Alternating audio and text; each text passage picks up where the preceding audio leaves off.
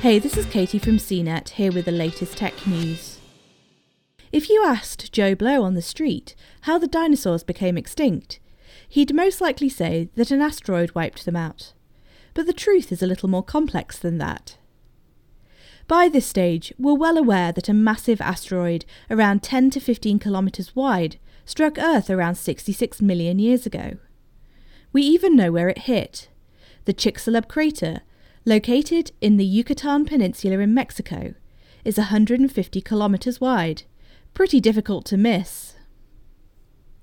But many scientists still subscribe to the theory that a massive volcanic range located in India was the main driver of the Cretaceous Tertiary extinction event that killed the dinosaurs. That volcanic range, named the Deccan Traps, is at the centre of that debate.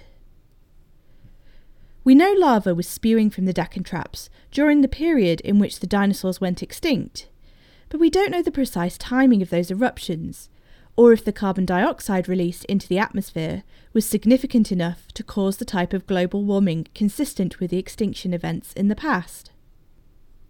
Until now, that is. Recent research by a multi-institutional team, led by scientists from the Graduate Center of the City University of New York, has attempted to measure how much carbon dioxide was released into the atmosphere, hoping to understand the role volcanoes played in the fifth extinction event. The results? Volcanic eruptions most likely weren't a significant driver of dinosaur extinction. Our team analysed Deccan Traps' CO2 budgets that coincided with the warming event, said Andre Hernandez-Nava, a PhD student in the Graduate Centre's Earth and Environmental Science programme. And we found that carbon outgassing from lava volumes alone couldn't have caused that level of global warming. The team used lasers and ion beams to measure the carbon dioxide of frozen magma trapped inside Deccan Traps crystals from the end Cretaceous period, and performed modelling of that climate in an attempt to test the impacts of Deccan Traps' release on surface temperatures. The data revealed that most likely the Deccan Traps contributed to a temperature increase of around 3 degrees Celsius.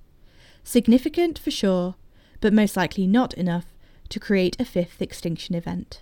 For more of the latest tech news, visit cnet.com.